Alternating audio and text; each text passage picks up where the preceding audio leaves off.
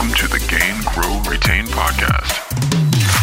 So we've got another episode of Gain, Grow, Retain, and today I've got Anita Toth, who is the Chief Churn Crusher at her own company, right, at Anita Toth.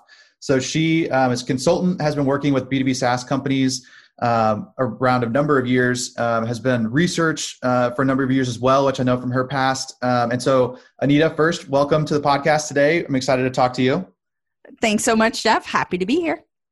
So we always like to start off with a fun question, and I keep switching it up every once in a while, but what is your favorite fruit? My favorite fruit's a mango. Ooh, okay. But no, it's got to be the right mango, which is when it's super ripe and you bite into it. And I bite into mine after I peel the skin off, and like the juices run down your face and they're super sweet. Yeah, those mangoes. That's it specifically. I love them. I like the specificity. I like that, very, very clear on what you like in terms of your mangoes. Yep. Perfect. So just before this, we were talking a little bit about, some of the ideas and concepts that you've been learning over your careers. And I think it's really interesting. We've talked with Bob London from Chief Listening Officers about some of these things, but I think there's always room to go deeper. And so I'd love maybe from your perspective, as you think about some of the questions that you want to bring up as you're doing some churn analysis or as you're even just talking to customers, like how are you trying to think about those questions ahead of time? Like how are you trying to make sure you're keeping them open-ended? Because I think a tendency of mine, I've been trying to work on a long time is I tend to ask questions that are yes and no, that are very easy for somebody to answer, and I'm not getting a lot of depth. So how do you like to think about getting depth when you're asking questions to customers or churned customers to get, real insights from their learnings? So one of the tricks is the first few words of the question. Can you tell me more about? Because when you structure a question that way, it's not going to be a yes or a no answer. Just by default, it's going to be an open-ended question. Can you explain a little more how you blank? When you were reaching out about problem X, what? So those kinds of things, when you start your questions that way, it just naturally leads to an open-ended question. And so starting from that, like one of my favorites, can you tell me a little more about that? Can you explain to me? Can you help me understand? Just so I get this right, can you clarify? Like those kind of questions. So it's more the can, how did you versus the what and why. What and why questions tend to be very easy to make them into closed ended. Whereas, can you explain how did you leave it much more open-ended because it's really, I don't even know. You'd have to be pretty darn creative, I think, to take those types of questions and make them closed. Yeah, right. So just start from there. I think that's the easiest way. And if you can start getting that into, like, just practice. And what I always tell people when they're learning this, because it is a skill, practice at home. If you have kids, so I've done this with my kids, instead of like saying, why did you do that? Can you explain to me what you were thinking when you, whatever it was? Yeah. And you know what? You will see a difference in the reaction versus, well, why did you do that? Yeah. And I'm trying to get to the same goal, which is the thinking behind it. So what was your thinking when you decided, like my kid did the other day, decided with a candle to put a paper towel that was rolled up to try to dip it in the wax with the flame? Needless to say, we had a mini fire in my house, and I was not happy. So rather than why did you do this, I said to her, like, can you explain to me what you were thinking? Oh, she said, I just wanted to suck the extra wax up into the paper towel. That was her goal.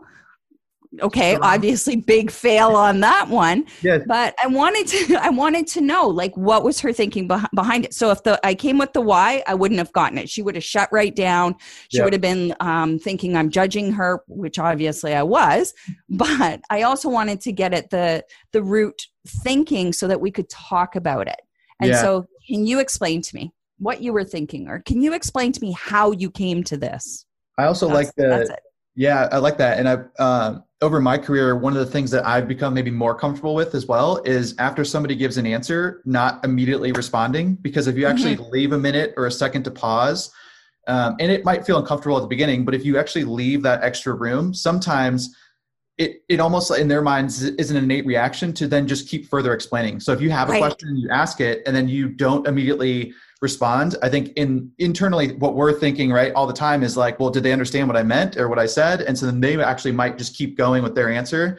So I also like to try and tell people, and I've tried to learn this in my career, that sometimes pauses are actually good in conversations because kind of some of the room that you can leave allows somebody to feel like they actually have more to offer. They can, kind of put something in there to share that's going to be valuable. And so I think, again, very hard reaction for me because I think uncomfortable, dead air, silence is always, you've kind of grown up learning that. It's like, I don't want that to happen. But I think in these contexts, it's actually really good to try and enforce yourself, maybe even put yourself on mute. Sometimes I do that where it forces me an extra second to kind of come off mute. And that extra second, they actually might keep going. And so I've tried to learn a couple of tricks of the trade like that help me as well. Yeah. And I've learned this too, that obviously different people react differently when they're speaking. So I have some friends of mine who I have to be more patient with and take that pause because they're not super quick on their feet with responses.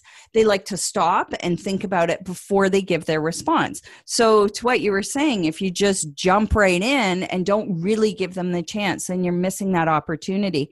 The challenge is, like, you don't want that pause to go on too long because then it can become hugely uncomfortable, but you also want, it's a balance. And you know what? How do you learn? You make a few mistakes, you cut people off, that kind of stuff. And then you go, well, I guess that was too short. Maybe a second longer might make a difference. Yeah, right. You got to learn as you go. I think these are things that you just pick up naturally as you go. So in your business, right, it sounds like you really focused a lot on interviewing customers, thinking about, churn analysis, kind of lost customers, and trying to kind of make the gap or put the gaps in between, right? Like, why did we lose this customer? Yep. What was their experience? So as you start kind of getting some of these insights, what is one of the ways that you try and maybe come out with core themes that you're hearing, or how do you kind of summarize that in a way that becomes presentable back into organizations or executive teams that helps to get the point across? I've always found that really hard to try and how do you succinctly take all these conversations, right? Because there's so many nuggets. It's so good. Right. How do you kind of succinct that together? Like, how do you think about maybe pulling out some core themes as you're going through this exercise?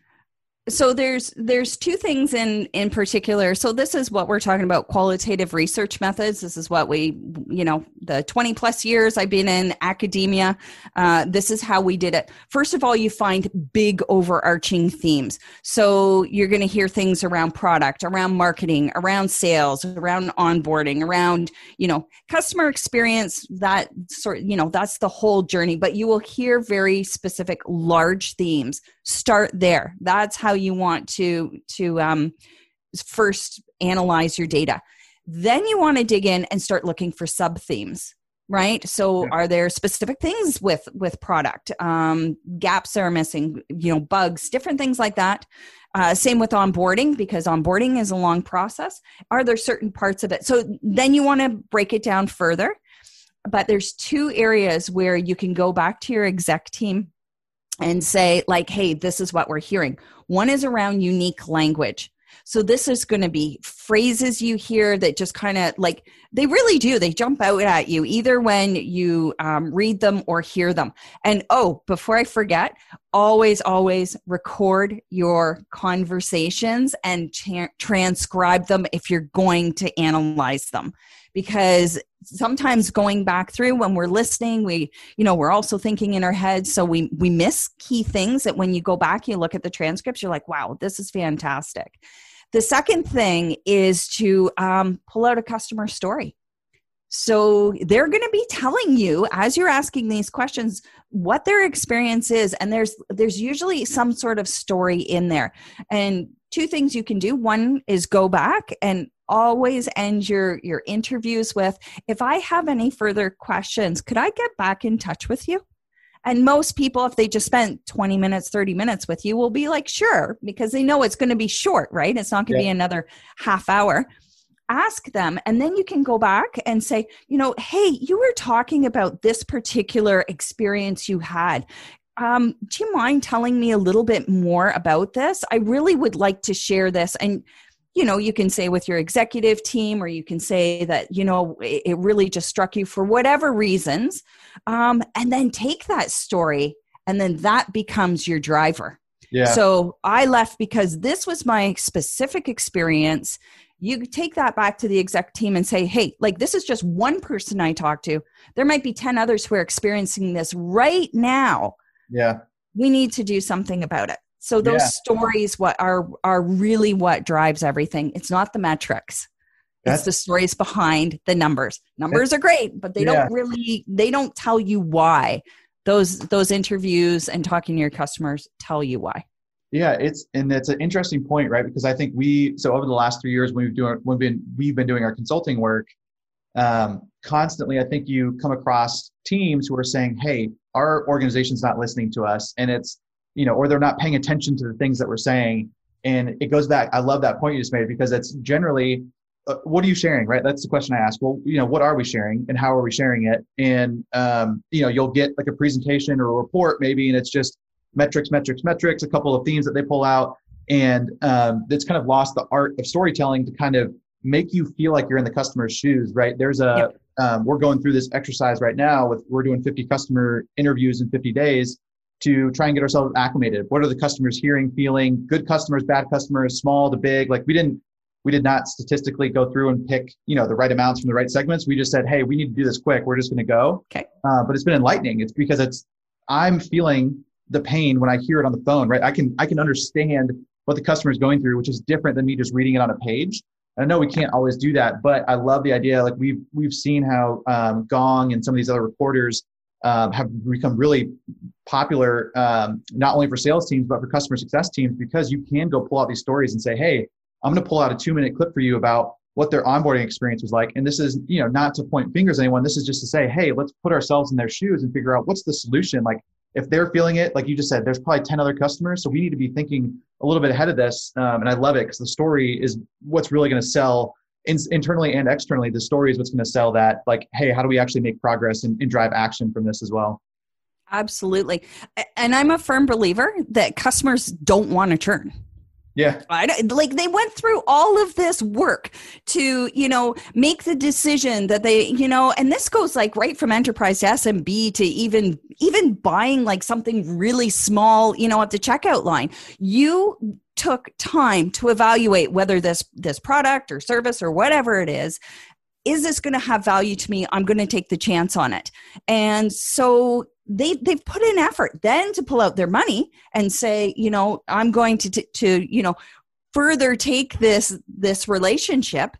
They don't want to leave. So I think it's our responsibility to then find out, well, why are they, not only why they're leaving, what we can do better, but like you said, really listening from their perspective, because they are the ones that have that unique perspective. We're too close to it. Yeah. We're in it.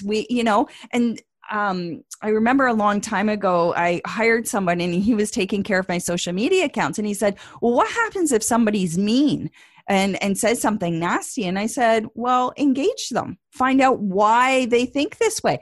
That mean comment could have just come off because they wanted to type it fast and left, or like, sometimes, it's just a mean comment. Fine. You'll figure it out really quickly. But sometimes there's actual value in what they're saying rather than just going, great, it's another person complaining about X, or this person likes to complain. Well, maybe listen to them and find out. And sometimes it's surprising when you dig a little further that there's something really valid about what they're saying. And it's so easy to just go, this person's just like this, and that's who they are. Yeah. Not always. No, it's true, right? Because one of the things that I think we've seen over the years is sometimes teams are afraid to get re-engaged with customers because they think the worst, right? Hey, we haven't talked to this customer in a year and I know they're going to be upset, or I know they've had issues. And, from one standpoint, I get that from being on the front lines before. Like there's no worse feeling than getting on a call and a customer just, kind of hammering you. But the alternative, right, is that generally when customers are non-responsive is when they're looking at other tools. They're going to go, switch a product. Like they're actually making that decision when they're quiet. Yep. And so I think Jay and I have always taken that stance of like, I'd rather have a really pissed off customer who's engaging with us, who's talking with us, and being able to field that and try and find the best solution forward. Because in that case, there's at least a two-way dialogue happening. Where in the other case, if you have a quiet customer, it's a one-way dialogue, and we're trying to connect with them, and they're, it's reaching out to a brick wall, and that's the concerning part. So I love that point too, because again, I used to be on the front lines. I understand, I had to deal with customers day-to-day basis. Like I understand the challenges of trying to do that, but at the same time, like we can embrace that. We can actually look for the positives. We can kind of, coach people out of that, which is the good thing to think about. Well, I know we've only got 3 minutes left, and we're going to have another podcast because there's so much more we could go down, but what are what's one tactical thing that you feel like you could give to, whether it's an individual contributor or even some leaders of customer success, about kind of churn calls and, thinking about like, how should this become a part of their kind of voice of customer? Should they be doing this on a regular basis? Is there any tactical things you can kind of help them, maybe even just get this off the ground if they've got kind of nothing started before? I'm just curious, kind of what's the 1 to 2 steps you feel like they could take tomorrow? I think the biggest thing you've hit on it. One is start making this part of your routine. You don't have to do 25 a week.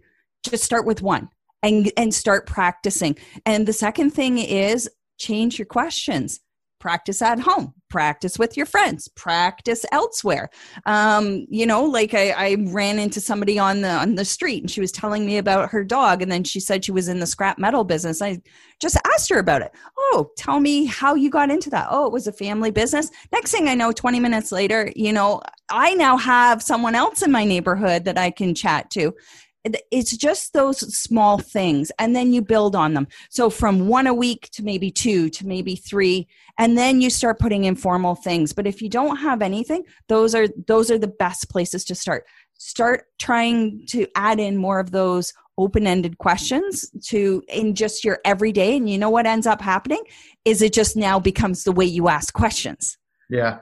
It starts naturally coming into your it does. Vocabulary and your dialogue. You start thinking in that way too. So I love that. Well, Anita, I know this was really short, but we are going to record another one. I just like to get out some of these short ones every once in a while because I think people really like the brevity. But I love this topic. I think open-ended questions, kind of voice of customer programs, churn calls is all becoming really apparent right now, especially in the kind of the dichotomy of what we're going through. So we will certainly have you back on. If you guys want to go find Anita, go make sure and connect with her on LinkedIn, Anita Toth, just like it sounds. And she's on there and active.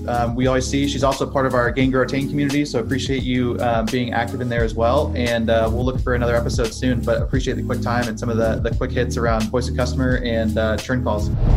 Hey guys, thanks so much for taking the time to listen to the Gain, Grow, Retain podcast. If you liked what you heard, please take a moment and share the podcast with your friends and colleagues and subscribe. We really appreciate it. Talk to you soon.